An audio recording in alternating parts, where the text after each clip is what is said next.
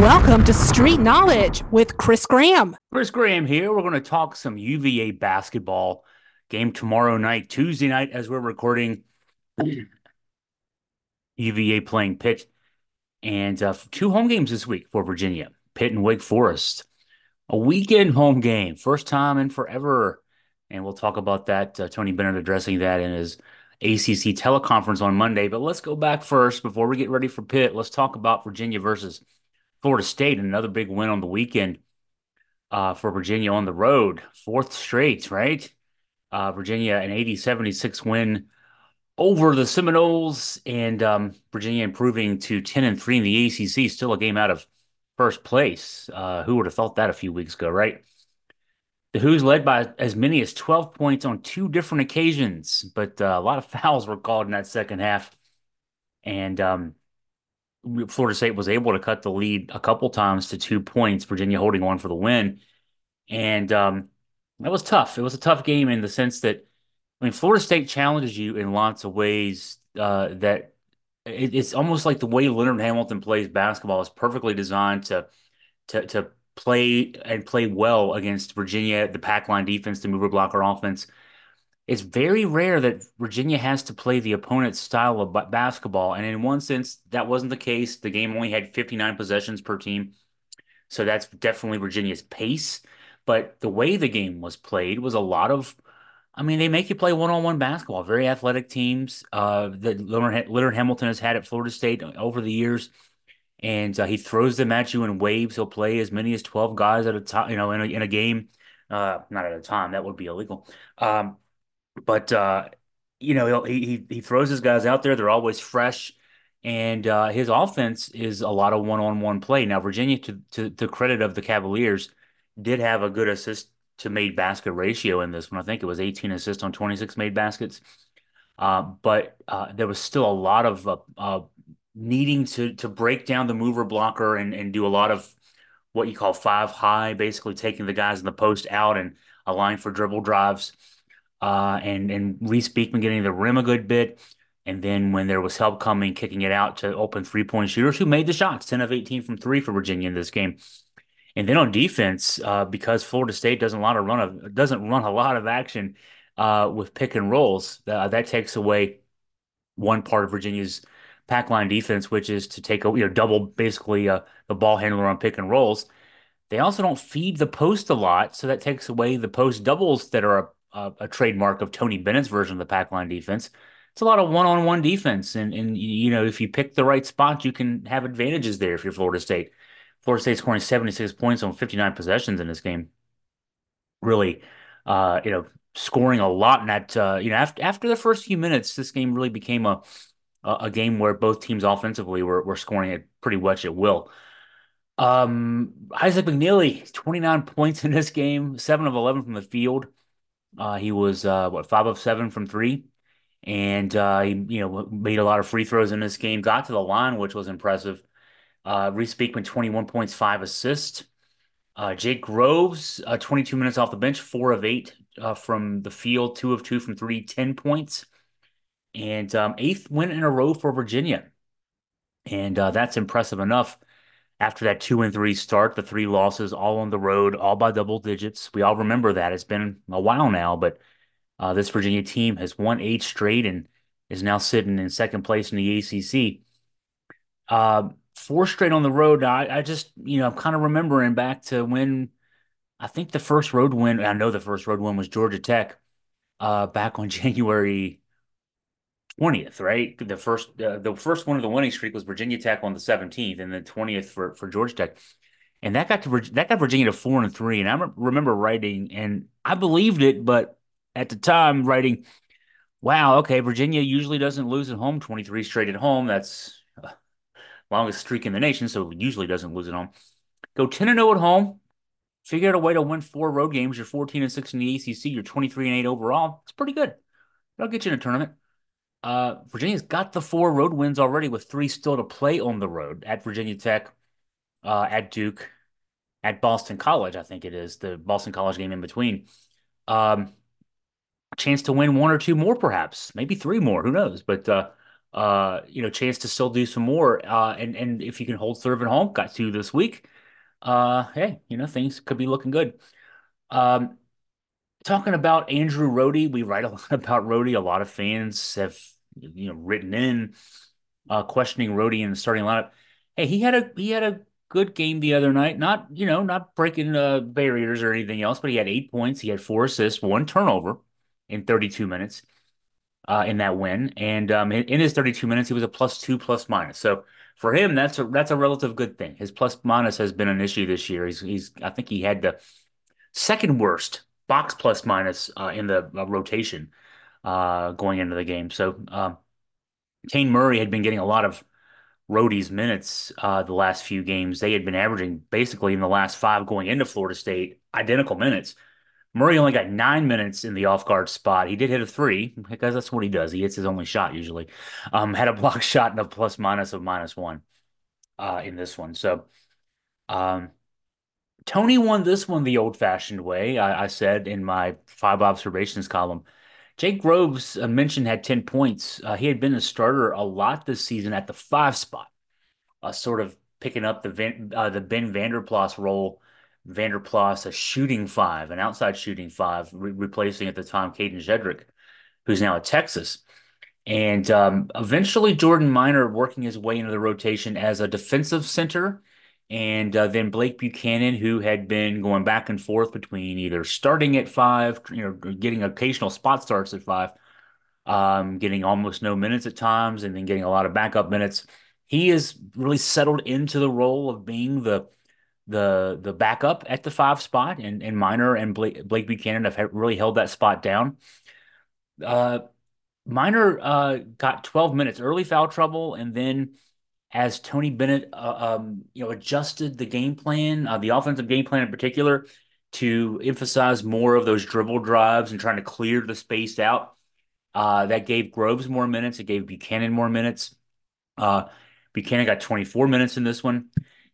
Groves had the biggest impact in his 22 minutes. His plus minus was +9. Plus minus, I mean, if you're watching this podcast, or watching this video or listening to this podcast, whatever, you know enough. Plus minus is the score basically when you're on the floor, the margin when you're on the floor. And so of those three, Groves had the best night. Uh, the 18, yeah, it was 18 assists on 26 made field goals. And that's not, in a makeshift offense. And it seemed like, I mean, Virginia was trying to run mover blocker for several minutes of the game. But credit to Bennett and the staff for the adjustment. I mentioned, like, I'm going through my five observations. Yeah, 59 possessions in this one. Ryan Dunn, I wrote a column about him on Friday about a question from a reader regarding his status as a lot of folks have him as a lottery pick in the 2024 draft if he comes out this year. He had 1 point in this Florida State game, did not shoot a shot from the field. One of two free throws, three rebounds, three assists, five fouls, no block shots. In his last four games now, averaging 3.5 points, 6.3 rebounds, and 25.5 minutes per game.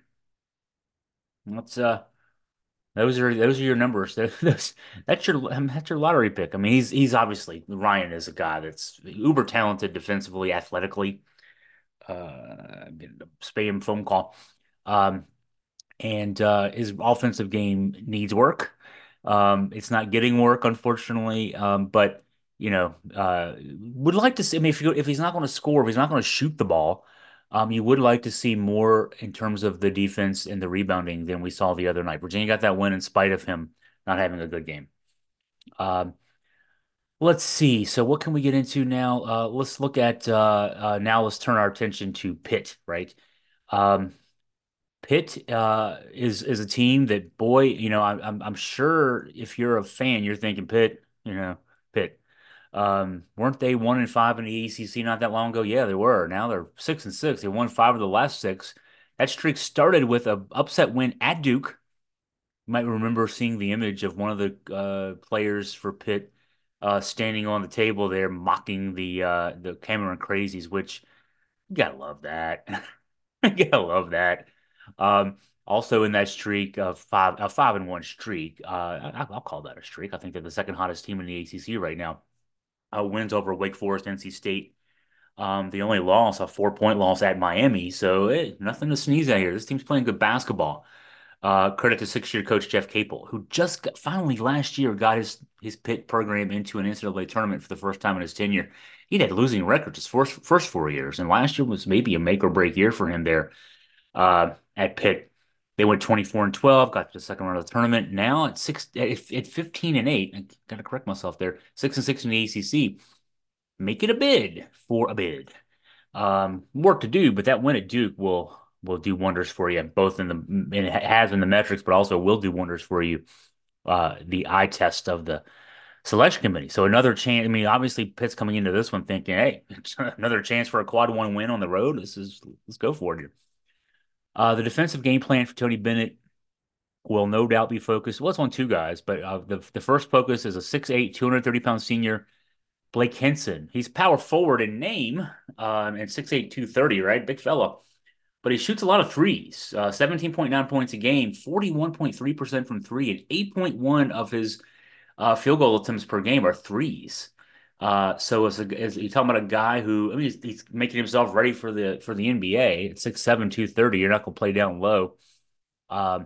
So you gotta be able to run around and hit some threes. And Henson is really upped his game there. The other guy that's getting some draft looks, I'm seeing his name in second round of mock drafts. If he comes out as a freshman, is Carlton Carrington. He's listed as a combo guard, but he's the creative guy on this offense. 4.2 assists per game, 13.6 points a game. Shooting numbers not so good. Under 40% from the field at 39.7, 28.6% from three. But he's a creative force on this team offensively. Now, the guy who plays point in name is another freshman, 6'3" freshman, Jalen Lowe. His season numbers belie what he's been doing of late, 8.2 points, 2.7 assists per game. But in his last 7 games, averaging 14.7 points, 3.4 assists, and shooting 43.4% from the floor, 36% from three. So that's a dude to watch out for. The starter at the other guard spot is a High Point transfer, Zach Austin. Now, Zach Austin's numbers, don't jump out at you for 6.8 points a game, 43% field goal, 27.7% three field goal, and he doesn't play the bulk of the minutes at that third guard spot. But he will start. He's 6'7", and he's a defensive guy, and so I'm guessing Jeff Capel puts him out there just to help set the tone defensively. The backup there gets the minutes. Ishmael Liggett. Ishmael Leggett. I knew I was going. I don't. Why was I saying that, Ross? His name say he's a transfer from Rhode Island. Averages 12.1 points a game. Shoots 42% from the field, 34.3% from three. A 6'3" junior. He's a tough matchup at the two guard, and so it'll be interesting to see just the distribution of minutes there. Leggett averages in the last 6 games, he's averaged 29.9 minutes a game. So even though he doesn't start, he gets starters minutes. Um, this Cable's his rotation, he goes basically. I mean, I wouldn't call him four guards. Henson at 6'7", 230. He's a little bigger, thicker, but he's a small power forward. And he shoots a lot of threes. He's a stretch four. So it's four basically guards around a center, and the minutes are split there by one of the best names in college basketball, Federico. 6'11" junior gets the starts, and he shoots 62.5% from the field. Very limited offense, though, mostly right around the rim, offensive rebounds, the occasional alley-oop pass. 4.9 points per game, 5.3 rebounds per game. And the other guy in the mix, he's a more rounded player, 7-foot sophomore Guillermo Diaz-Graham, no relation. 7 points a game, 4.1 rebounds per game, 49.2% from the field, 36% from three as a 7-footer. Gotta watch him out there on the perimeter. How Virginia matches up in this one. Um, I'm guessing that Bennett sticks with conventionality in terms of how he at least starts the game. I would guess he's going to put Reese Beekman on low at the point. And you look at Lowe's numbers, and I mean it's hard to pick who you put your good defenders on. They pick backcourt's pretty talented. But I would say Beekman on low. I can see him switching over to Carrington though, depending on how things go. Andrew Rohde has size, and I imagine he'll get the initial matchup on Carrington. And Tay Murray At 6'5", is another guy with size. I don't know about his ability to keep up with a offensive playmaker for long stretches. Leon Bond could get some minutes in this one as a result. I think Leon, another 6'5" guy, the redshirt freshman, hadn't gotten a lot of minutes lately. And when I say not a lot of minutes, he's got three garbage time minutes total in the last four games, three DNP coaches' decisions.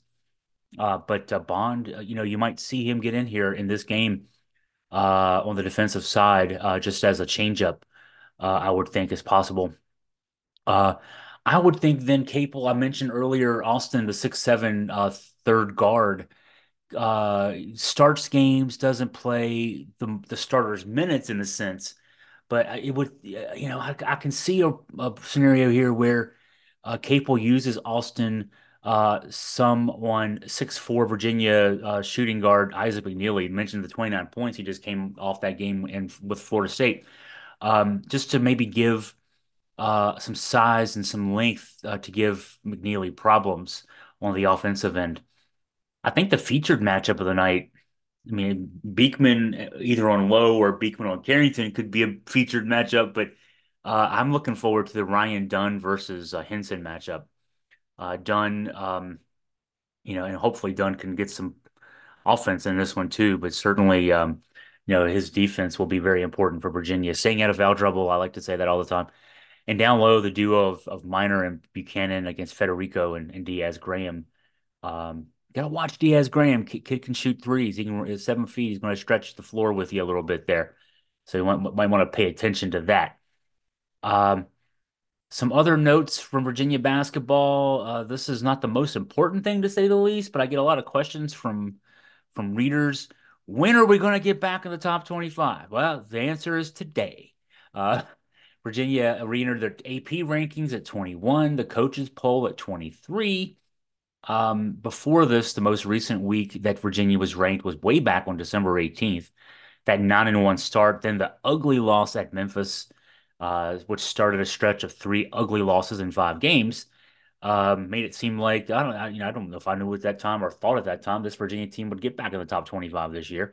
The winning streak got things moving in the right direction, and so Virginia is back in the bottom part of the poll there. Two other ACC teams ranked this week, UNC, which has the same record as Virginia at 19-5, 11-2 in the ACC, just one game ahead of Virginia in the standings. Carolina's fifth in the poll this week in the coaches poll, that is, and seventh in the AP. And the other ACC team ranked Duke 18-5, 9-3 in the ACC, so one less win in each of those figures. They're eighth in the coaches poll, ninth in the AP poll. That's what having, for some reason, the name recognition of Duke and UNC. Virginia is much more successful in the last 10 years, but, we still don't have the cachet for some reason. Let's see. So looking forward to tomorrow night, Virginia and Pitt, ACC Network, 7 o'clock tip in JPJ. So I'll be there. Scott German will be there beside me. Let's see. To my left will be Doug Dowdy. To Scott's right will be Jerry Ratcliffe. We sit there as a little group, have a little running conversation going through the game. We will, I think, no, I think Jerry, I was going to say Doug. I don't think Doug tweets during the game. Jerry tweets during the game. I don't tweet during the game. I don't make any money off Twitter. So I keep my thoughts to myself during the game these days. I'm not doing the live game blogs because no one was reading them. But we will have, of course, let's see, the game should end around 9 o'clock. By 9:30-ish, I should have my first game story up. Tomorrow, after that, tomorrow night, certainly by midnight, at least another story from me, a column from Scott. Then on Wednesday, we'll have some more follow-ups from the interviews with Coach Bennett and players. And then we'll switch our attention to getting you ready for Wake Forest. But first things first, Virginia and Pitt. I like the matchup. I don't often say what my thoughts are. I do the breakdown and kind of leave it at that. I like this matchup because from Virginia's standpoint, I like it in general, but I think it should be a good game. Um, Virginia, Pitt plays a lot similarly to Virginia in terms of the lineup and rotation. Basically a four-guard lineup with a couple of bigger guards at the 3 and 4 spots, and then centers who split the time basically 50-50, who are not there necessarily to score, but to do the dirty work. very similar lineups as a result, and I think that just the home court advantage for Virginia. And I mean, there's a challenge. Those Pitt guards, they can do some stuff, but I think Virginia should look good in this one. So but we'll have it all figured out tomorrow night. After this one's over, that's an easy way to say that. And we'll catch back up with another podcast later in the week, getting you ready for Wake Forest, and we'll see how things go from there. Hey, if you got any questions for me, any topics you want me to address in a future podcast, a future story column, uh, you just want to tell me what my place in the world should be instead of what I think it is, I don't care. That's fine.